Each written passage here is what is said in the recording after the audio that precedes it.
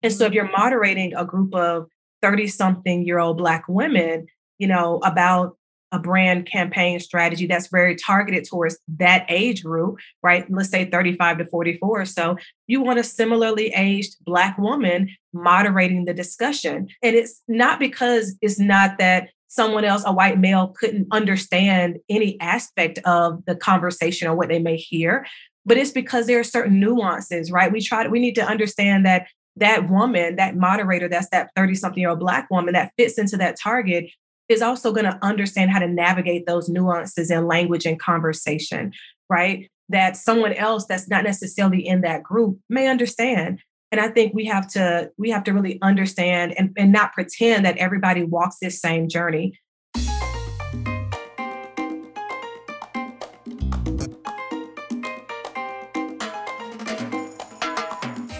Welcome to Inclusion and Marketing, the show that's all about helping you develop the skills and insights you need to win the attention, adoration, and loyalty of more consumers, especially those with differences that are often ignored by brands. I'm your host, Sonia Thompson, an inclusive brand coach, strategist, and someone with a lot of differences. Let's get to it.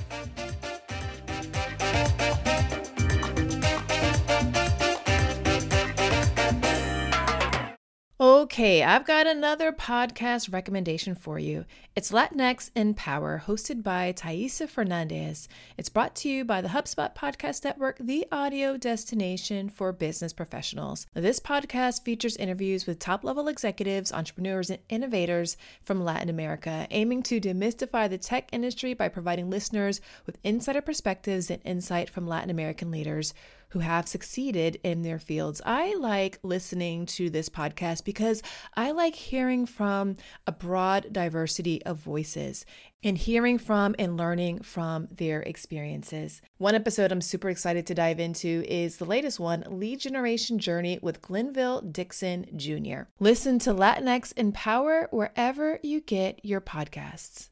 My parents watch Luna for me while I'm working, and part of the routine when I go and pick her up at the end of the day is I sit down and we watch an episode of Family Feud. And when it's over, that's Luna's cue that it's time to go. I mean, she won't even put her shoes on before it's over, but that's a different conversation for a different day in the world of Toddlerville. So anyway, there are many times while watching the show where Steve Harvey will read off a question and me and my parents will say various answers, and then we look at the responses and we're like, who did they ask these questions to?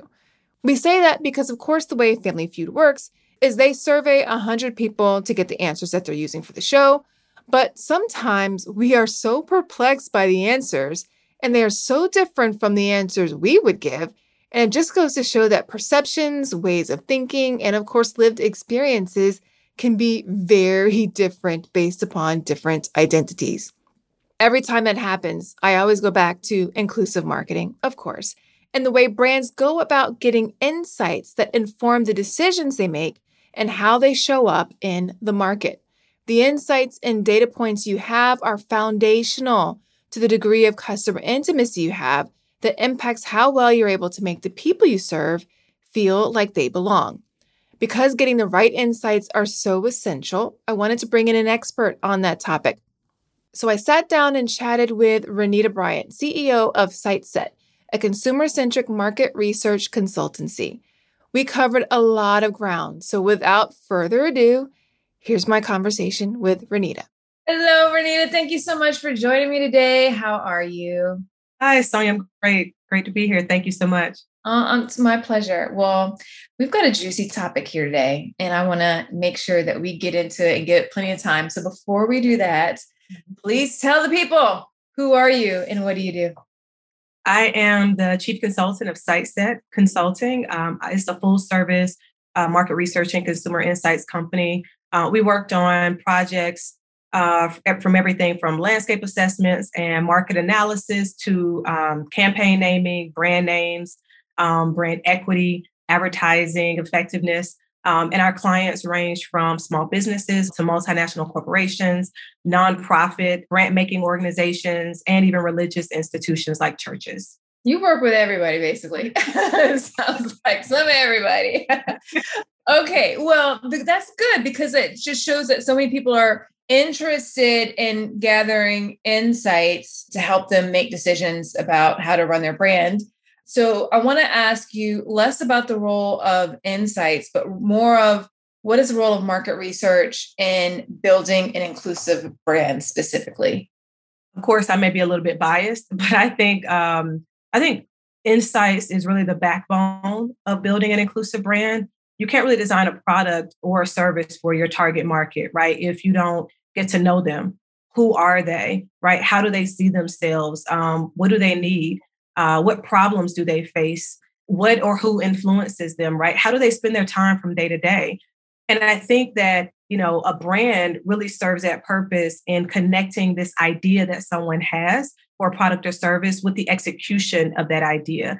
And it's really about making sure that your specific audience knows that this is for them. And if you don't know your audience, if you don't know how to speak to your audience, if you don't know what matters to your audience, then how would your audience know that you're speaking to them? Because you're probably not speaking to them in a language, right, that they can authentically hear and understand. And so how can you make sure that your brand is thriving? So I think having that insight and having that connection to having an inclusive view of research and having that connection with your target is important for any brand. And I think when it really comes to market research as well, it navigates kind of that who, that how, right? The what, the where, the why, the when for the brand. And I think if you're thinking about brand inclusivity, your brand has to be designed effectively, right? And it has to be designed in a way that's your market research has to be also included in a responsible way so that you don't leave people out. You want to make sure that you bring all of your consumers, your target to the table. And I think you want to co-create with all of them without trying to exclude or having to exclude any of them.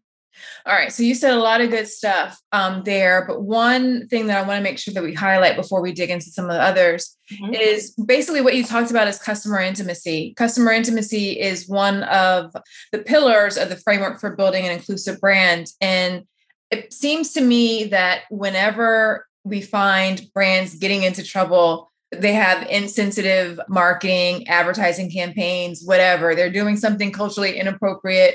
They have to apologize for. In most instances, I find is because they have a customer intimacy problem. They don't know that the people that they're trying to reach well enough, which probably means that they could have used insights to help overcome that. Good point. I agree. I agree. All right. One of the things that I've been talking about quite a bit this year, because I've been noticing just how important it is. So as brands are starting to reach out to different types of customer groups, to understand, develop that deeper degree of intimacy with them, sometimes you're going to want to do interviews, focus groups as a way to, get to know them better. What I've been finding is that making sure that you incorporate representation in who is going to be doing the interviews is super helpful in helping you get the insights that you need. Have you been seeing this playing out with all the research that you've been doing? So first, this plays out regularly in our work and everything that we do. Well, let me say this. We always talk about how people buy from brands and people that they know, like, and trust, right? And I think our human nature is to gravitate towards people that we feel some sense of connection to. And the more connection points that we can create with someone else, the faster that knowing, liking, and trusting happens. Yes. And so connection points are things like life stage, gender, age. It could be race, ethnicity, hobbies, right? So on. And when we're looking at and thinking about focus groups, moderators have a very short window to try to create connection, to get people to lower their guards, to open up and start sharing authentically. And so when that means that connection, of course, needs to happen very fast, right? Because you normally have maybe 45 minutes, maybe an hour, hour and a half. And so now you need to almost become not best friends, but moderators need to have that audience become very comfortable with them in a very short period of time. And so if you're moderating a group of 30-something-year-old Black women, about a brand campaign strategy that's very targeted towards that age group, right? Let's say 35 to 44. So you want a similarly aged Black woman moderating the discussion. And it's not because it's not that someone else, a white male, couldn't understand any aspect of the conversation or what they may hear, but it's because there are certain nuances, right? We need to understand that that woman, that moderator, that's that 30-something-year-old Black woman that fits into that target is also going to understand how to navigate those nuances in language and conversation, right? That someone else that's not necessarily in that group may understand. And I think we have to really understand and not pretend that everybody walks this same journey, right? That everybody that, even though we don't look alike, we're all having the same experience. We're really not all having the same experience. And even for some of us that still may look alike in terms of the complexion of our skin, our experiences can still be different. So we still need to, again, dig in deeper and make sure that we're trying to create as many connection points with the consumers that we're trying to learn from and connect with and talk to as much as possible. And I think, we can't really keep having this rep strategy, this TM or GM or total market or general market. Many companies use different terms. We can't really have this approach because, as you mentioned, that's when you get into debacle after debacle after debacle, all of these campaigns, right? And all these ads and just this messaging and from everything from what you see on television to online to on the company's websites. We have an assortment, a variety of examples of these debacles over the last few years. And so it really not just showing up as the moderator. I think that's a great point. We need to have people in front of these consumers that they can connect with very quickly, that they feel like they can understand and that they feel like understands them. So that's one less barrier that's getting in the way of the brand learning. Got it. And I imagine it's not just at the moderator, like having a moderator that is representative of the people that you're interacting with seems like it's a very important thing. Definitely, absolutely do that. But there are other aspects of it, because I imagine even like discussion guides and analyzing the information. Is that part of it as well? We need representation from start to finish. Okay. Right. I think companies, honestly, as the owner of a research company, and we, moderate different discussions and we have a lot of different consumer interviews that we lead. I think there are more companies that, especially over the last year, that are starting to bring in more Black or African-American moderators, Hispanic, Latino, Asian American faces, right there, putting them in front of consumers that at least from a phenotypical level, there's a connection point. But I think that they're leaving these same voices out of the room, out of the discussions when it comes to other major aspects of the work, right? And to your point, representation matters when it comes to creating and developing discussion guides, when it comes to designing the research, when it comes to surveys, like developing surveys, analyzing the data, if it's quant research, analyzing the consumer feedback for qualitative interviews. And also when we think about advertising agencies, right, we forget that it needs to be a pull-through strategy. So when you're talking about going to market, let's not forget that the agencies that are going out there executing on what you've learned in the research also should, in ways, you need to make sure you're bringing all these different voices and representation to the table in terms of having agencies that represent, let's say, even Black communities, right? Hispanic or Latino communities, Asian communities, like making sure if you're trying to speak to these consumers, are you having people that have invested the time, expertise, and resources into getting to know these consumers on a deeper level? So I think that's all important. And I'll tell you, I think one of the things you didn't ask me, but I want to throw this in as a researcher, because I've been on both sides. I've been outside as a vendor, as a market research vendor, right, working with companies and brands, and I've also been inside in my corporate life, in another lifetime, right, working on the brand teams. And what I have seen in both scenarios, both examples, is there's another aspect that's a layer that we don't talk about. But it's just in general, I've seen very overly ambitious ABMs and marketing managers have listened to focus groups, right? And they then go create a go-to-market plan that's based on an idea or what they wanted to execute long before this research was even fielded. Regardless of representation, there's already a breakdown because of ineffective listening, right? And an implementation issue overall. So then when you start layering in and adding this inclusion of non-white faces only as a moderator, but nowhere else on the continuum, in the continuum of this project or along the continuum, I think that breakdown just gets deeper and deeper and becomes more problematic. And so to me, I think for the company, if you're going to really build a product or a service and you say, hey, I'm expecting consumers to give me their hard-earned money, to give me their valuable time, you should at least be willing to invest in having their voices represented throughout and respected throughout the design and implementation of the work. It guarantees success on both ends. I could not agree with you more. I mean, I did a presentation with a company earlier this year, was training on inclusive marketing. Afterwards, I got a ping from some people who have been doing research for a client, and they wanted to get my perspective on the results because they were basically trying to understand the results for an African-American population. And they were seeing something come out and they just couldn't understand why. So in the course of 20 minutes, again, I had zero background of any of this, but they were like, can we just show this to you and get what you think? And in the course of that time, I was like, oh, I think it's this. This is what's happening. This is going on based upon just knowledge that I have every day from everyday living in life as a Black woman. And they were like, oh, we never would have thought of that. But they were two white women. And I think that's like just kind of underscores what you were saying. Like it needs to be from start to finish because you never know what things are being picked up on. It's not just about making people comfortable on the other side of the table as you're getting that. It's how do you interpret the information? Because there might be nuances that somebody who isn't familiar or doesn't have the intimacy, they're going to completely miss it whenever they're going through. Like what questions should we be asking? So I think it's essential.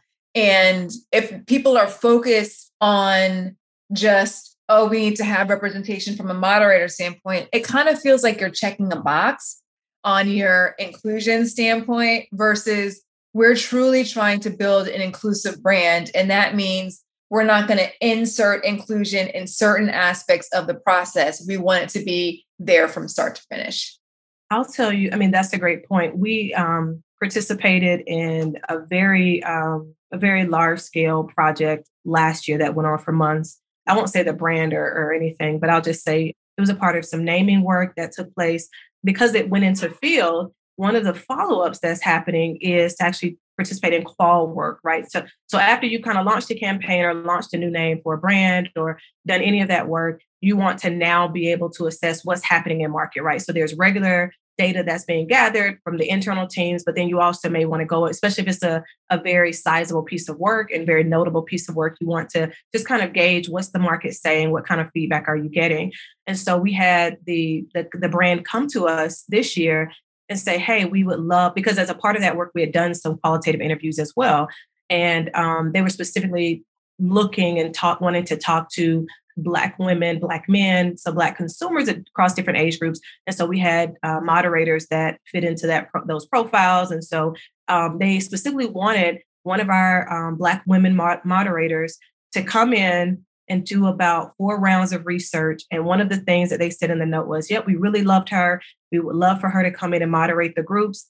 We don't need her to write the discussion guide. We'll have a discussion guide already written. She can review it if she wants to make any small tweaks, but for the most part, we already have a discussion guide written. We'll analyze the results. We don't necessarily need a report from her, right? We don't need her to sit really in any meetings or calls. So there's no strategy component to it, right? So it's just, okay, you want her to show up and read what you put in front of her on a piece of paper and talk to these consumers and create some form of connection and intimacy with them, but she'll have no knowledge of the project at the beginning. So coming in how you did when they were asking the question, but sometimes that happens, but it's almost like, but you don't want her to have any input afterwards, right? And again, you're missing that team is missing navigating those nuances, which are so important. Yeah. So I totally get it. And we're just like, we don't want to be a part of that. So I think we kind of got into it at one point. And like when I say got into it, we contracted for that work because it was an ongoing piece of work. But then we kind of had a step back. We kind of scratched our heads and said, this isn't the thing. This isn't what we're doing, right? We're not doing this. Yeah. It kind of feels like you're being used. And even though they're paying you and you're helping them, it feels like they're being used to check an inclusion box. Yes, we did that. Yes, we engaged with them, but we don't need your help and they're doing themselves a disservice because they're not getting the full benefit of the research and the insights. Because you're not doing research just for the sake of doing research. You're doing it for a purpose. And it just feels like you're not getting the full benefit of it, but also it really feels like they're missing opportunities to truly be an inclusive brand versus we need to just, this is the thing that we need to do and let's just get it done. But like, we don't need you off. We got this. And again, a part of it is because just there's a 2-layer issue with this, right? Some of it is just market research. So regardless of if you're talking about, Black consumers, if you're talking about Latino or Hispanic consumers, talking about Asian consumers, Native American consumers, whoever it is, there's already an existing issue. Like it's a pre-existing issue where you have some brand leaders that aren't really interested truly in learning from consumers anyway. They really want to just check the box to say, okay, we did this study to learn from them, but not really valuing the consumer's voice. And so now when we layer on top of that and say, oh, not only do you need to really listen to the consumers, but understand these consumers are different. You can't just bucket them all as rep. You can't just say, okay, we're just going to try this one thing. It'll work for everybody. And there's no nuance to that. And so again, it's changing them. For some leaders, they already get that first part. They're not necessarily doing that. So it's the work is about the representation piece and the inclusivity piece. But there are some brand leaders out there and I say that when I'm saying brand leaders, not just at those higher levels, because they may get it, but it's those ABMs, it's the marketing managers, right? It's the analysts, it's some of the ones that are executing on those plans and doing the work week in and week out, that really we're having to kind of retrain and re-educate and try to push and, really try to help them understand the value of the consumer insights piece, as well as talking to them about representation now. So it's a twofold conversation. Yeah. Oh, we could talk about this for a long time, but I want to move us along. Let's talk a little bit about best practices. So we talked about some areas where people are not quite getting it right, but do you have any thoughts or recommendations on best practices that people should keep in mind when they are conducting research from an inclusivity standpoint? I think the first thing is to identify your own biases, right? So even for me, it's understanding in what ways I may be approaching the work or anyone may be approaching the work from a privileged or biased perspective. And I think that's one thing we don't necessarily think of because we assume, even as a Black woman, I could assume, well, how do I have any privilege? But I think I also have to think about it. There are people that are able differently, right? I don't necessarily think about my gender identity in the same way. So my gender possibly, right? But not necessarily the identity of my gender as much as someone who may be a trans male or female. And so when it comes to how we're going through research and how we're, again, for products, if you're really trying to make sure that you're connecting with consumers, don't assume that just having a Spanish translation is all the work you need to do to connect with that consumer audience, right? Don't assume that all you have to do is put music and someone singing in a commercial to connect with Black people. And so I think it's really about, making sure that you're speaking and learning from a cross section of consumers within your target. Go to people, don't forget people that are over the age of 65, right? There are people living longer and having plenty of disposable income, and they still have needs. There may be special products or services that you can also create and supply because they have problems that they need to have solutions for.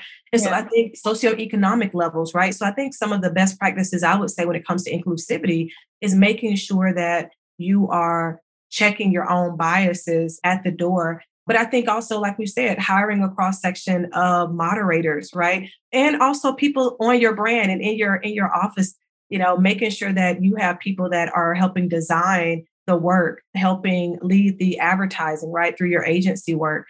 I think the teams should reflect the consumers that you're serving. And if they don't, you're probably not authentically and effectively serving those consumers. Absolutely. Finding a service solution that helps you better connect with customers and keep them happy can feel impossible, like trying to remember the name of that guy you just met at a networking event.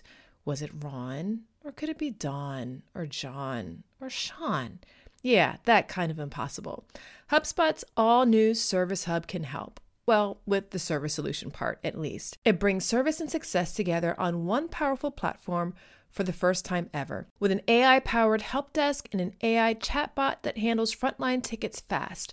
Plus, it comes with a customer success workspace that helps reps anticipate customer needs and a full 360 view of every customer, so your go-to-market team can keep a pulse on accounts before trying to upsell or cross-sell.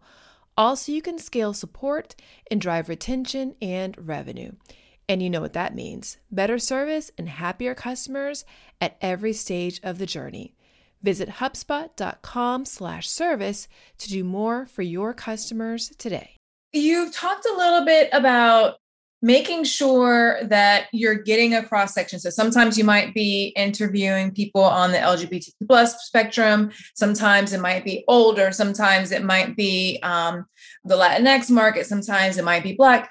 When should people think about getting different cross sections of people? Like I said, said before, it's not about the general population anymore. We need to start, being more specific. Are there times where, like, when should people think about, all right, we need to make sure that we get a view from different types of people to understand the nuances? I'm making this question up on the fly, so I might not be articulating it right, but I was wondering, do you need me to kind of clarify this a little bit more? I think it's a clear question to understand, because it can, the way I translate that and I hear it is, it also can be overwhelming for people to think, as a brand leader, to think, oh, wow, now I have to have research. Do I need special groups of research, right? Do I need to kind of have 5 different rounds to make sure that I'm incorporating all these different voices versus the 1 or 2 rounds I was planning for? And what I would say is just making sure that when you're having consumer interviews, you asking questions on the screener so that you get an idea of the ages of people, right? The genders of people, the races of people, whether or not, if people want to share that, their sexual orientation, right?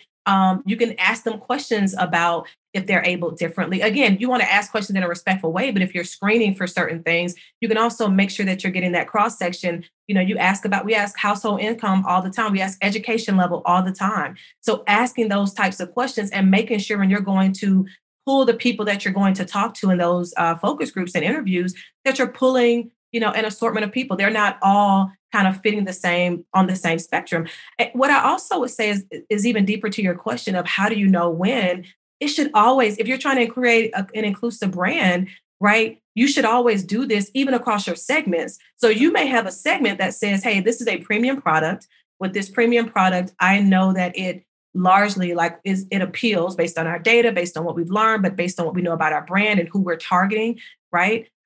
We are really trying to go after people that have household incomes of 150,000 plus, right? They have this education level, whatever that education level is. So you may come to some conclusions about what that segmentation looks like, but this still may be, hey, but across these levels, it may be, is race the factor that you need to make sure that you're getting a cross section on? Is it, again, lifestyle in certain areas of it, household size, right? Like, what are you missing in terms of, because you may just say, I want to talk to Black women. And it could be your consumer group could be about Black women, but even within talking to Black women, there are all these different, there are differences in terms of how these Black women show up, how they interact with the world, and who you may need to talk to learn from them in a way. It may be that you're talking to extremely religious, like it may be how they approach religion because they're influenced by religion in a more significant way versus some consumers that aren't influenced by religion at all, right? Yeah. So it really is about mindset, lifestyle, belief systems, like trying to make sure that you're asking questions when you screen. And that's the biggest part. Most people throw away, screener. They think, let me spend 5 minutes on screening for people. And they don't take the time in understanding the importance of screening for the right folks so that you can have the conversation with an assortment of people and not just a limited group. So I would say inclusivity all the way through at every stage of the work. And especially when it comes to screening for and selecting the consumers you're going to talk to in qualitative. Okay. So I have a better idea of that because I think sometimes they can, if I understand what you're saying, if you're screening effectively, you're going to have a good cross section of people. Mm-hmm.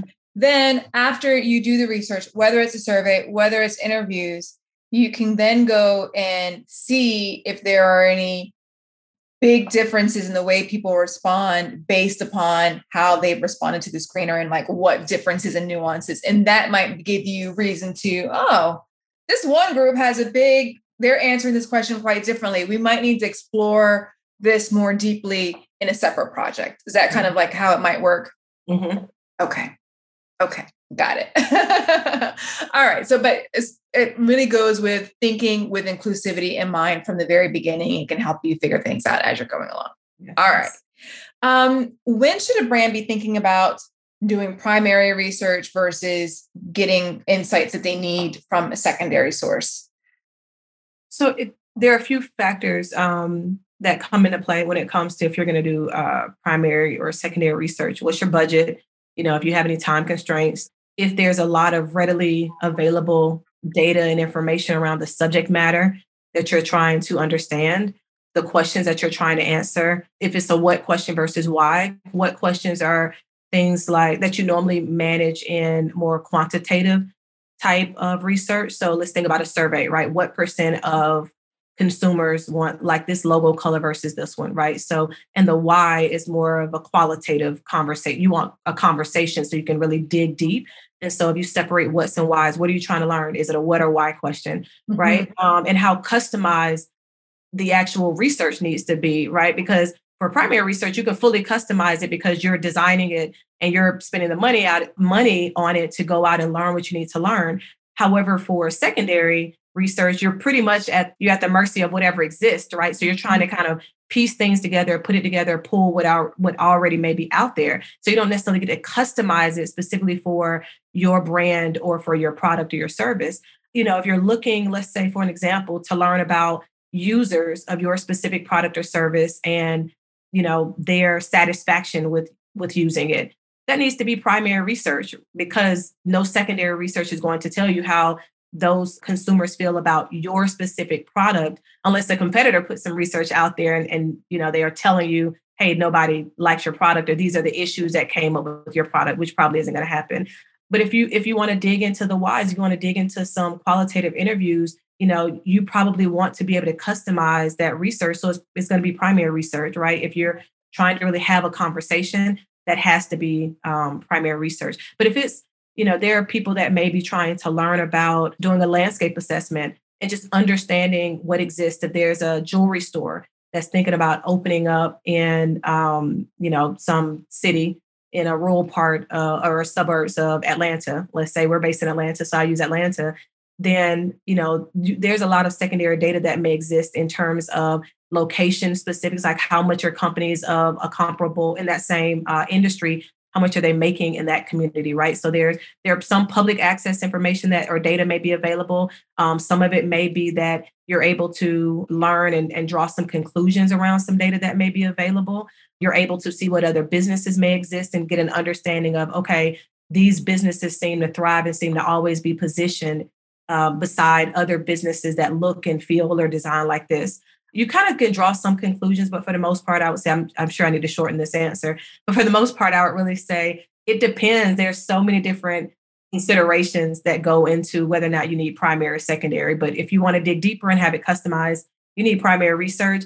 If not, if it's, if there's some readily available data out there that exists, you can dig into that and save yourself a little bit of financial resources. Yeah. And I think there are times where there will be some data that maybe you have, like some of your own customer data might be helpful. So for instance, earlier this year, I worked with a client who was working on helping, they wanted to get people vaccinated for COVID. Mm-hmm. They were looking at their own data and realized that the Black and Latinx populations that they were serving were less likely to be vaccinated. And they wanted to understand why, so they can put together a plan in place to help with that. They can look at their own data, but they can also look at national data or statewide data, be able to see the same thing. So I guess that was an example of whenever they use existing data to be able to figure out, oh, we need to understand this a little more before we move forward. And I think thinking about like some of the people who would be on this call, who will be watching this later, I can imagine people saying, all right, if I looked at the people that I'm serving, maybe they're quite homogenous, right? Or let's say we start with a number of women who come into an organization, but then after a certain period of time, they fall out. Like you can use your own data to say, for some reason, we're not able to keep women at the same rates as men. We need to figure out why that is, not just, and so that kind of might help you figure out where you're not being inclusive at various parts of your customer experience. Perfect. Yep. That's very true. Okay. All right. What are some cost-effective ways that people can go about developing some of these insights if they're, as you're trying to figure out, all right, I want to develop a deeper degree of customer intimacy. Like, is there ways that people might be able to do that if people are shy about being able to work with a market research company? Yeah. So we talked about the secondary data, right? So because it's existing, it's essentially, I don't want to say it's free because it's still time. You still have to go out and find it, right? Research for the research, right? And identify the usable data that makes sense for you.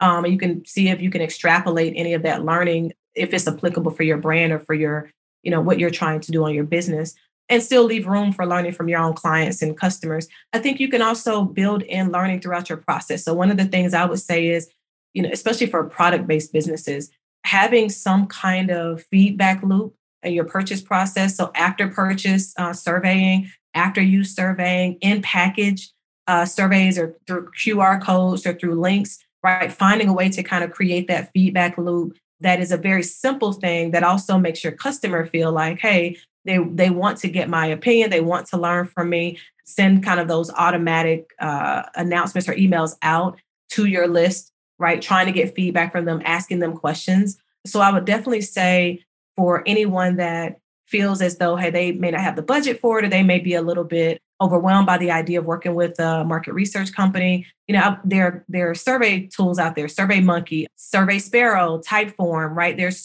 and there's some that have free levels. So you can get the basic or the free level. And that allows you to build a very simple survey and, be able to learn and get some of those, again, what answers, right? Get some percentages, start to be able to work with that data and understand it a little bit. One of the things I always used to tell people, and I get asked this question about qualitative research and how to do it in a very cost-effective way, was, if you want, let's say you wanted to talk to college students, or, you were trying to attract, at this time, this is when millennials were a bit younger. And so a lot of businesses were trying to understand how to attract millennials.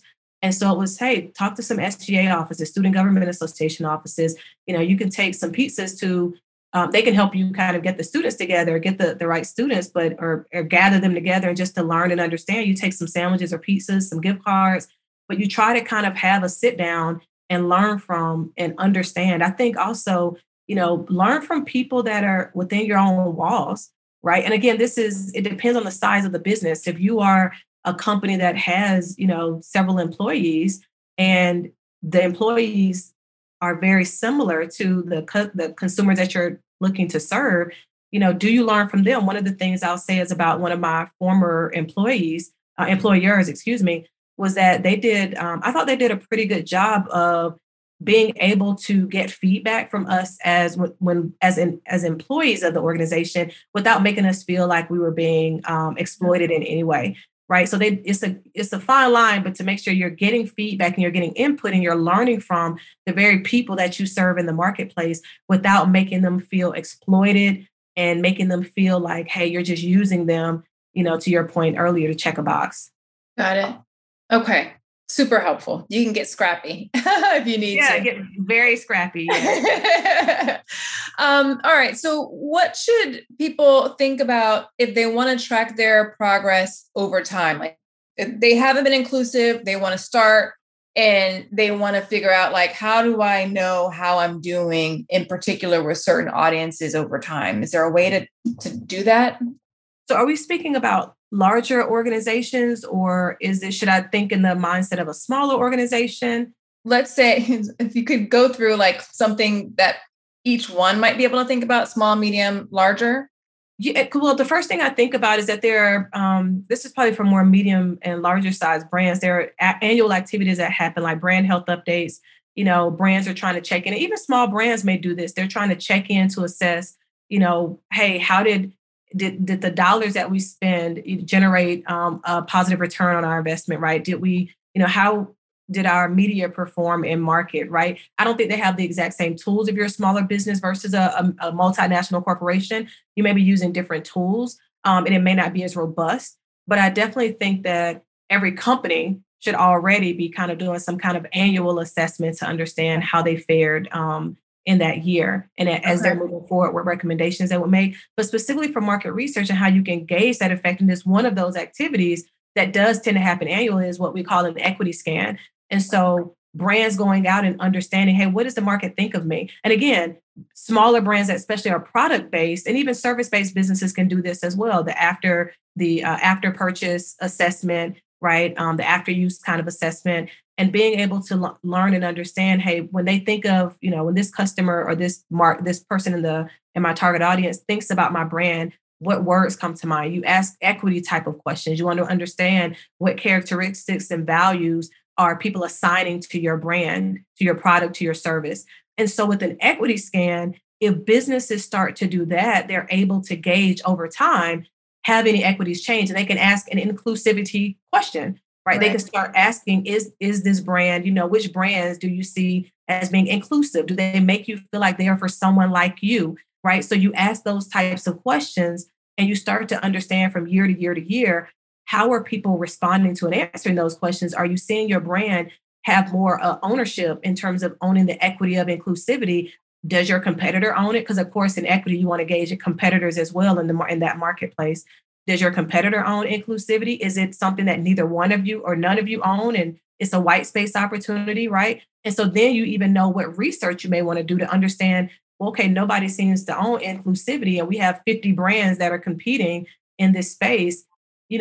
What do we have to do to start owning that, right? Or maybe that's just a great signal to say, hey, let's put ourselves out there and put ourselves up front and actually be dedicated and committed to this, because consumers are seeing that nobody's owning this. Got it. Okay. Super helpful. We've covered a lot today, but I think it's a lot for people to think through and can help them get a lot of information, a lot of data that can help them show up differently and connect to the people that they're serving.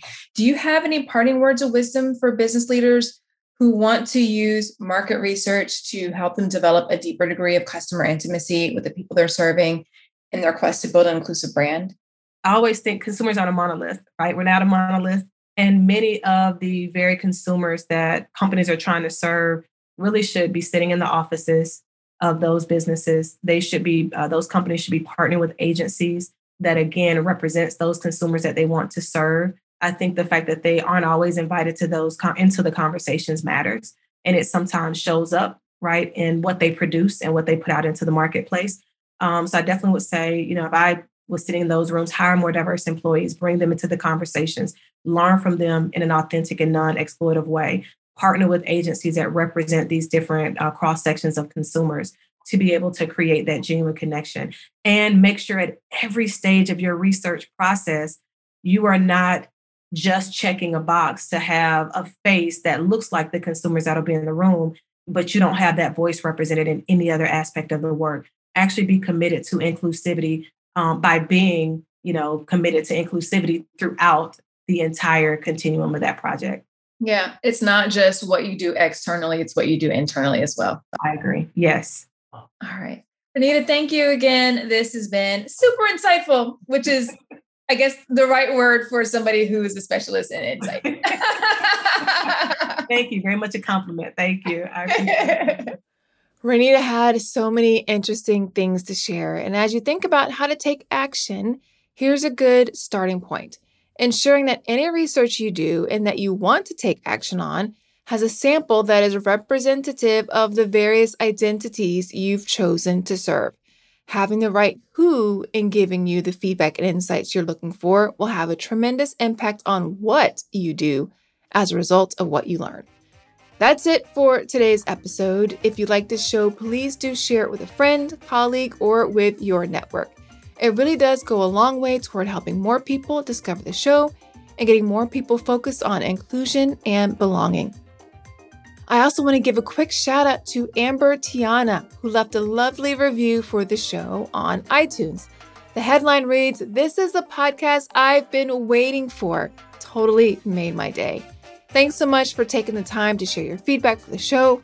I'm so glad you're enjoying it, and your review really does help the show a lot. Muchísimas gracias.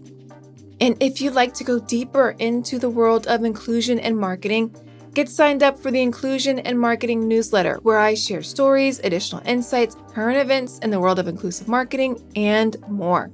You can get signed up at inclusionandmarketing.com, and I'll have that link for you in the show notes so you can access it easily. Until next time, remember, everyone deserves to have a place where they belong. Let's use our individual and collective power to ensure more people feel like they do. Thanks so much for listening. Talk to you soon.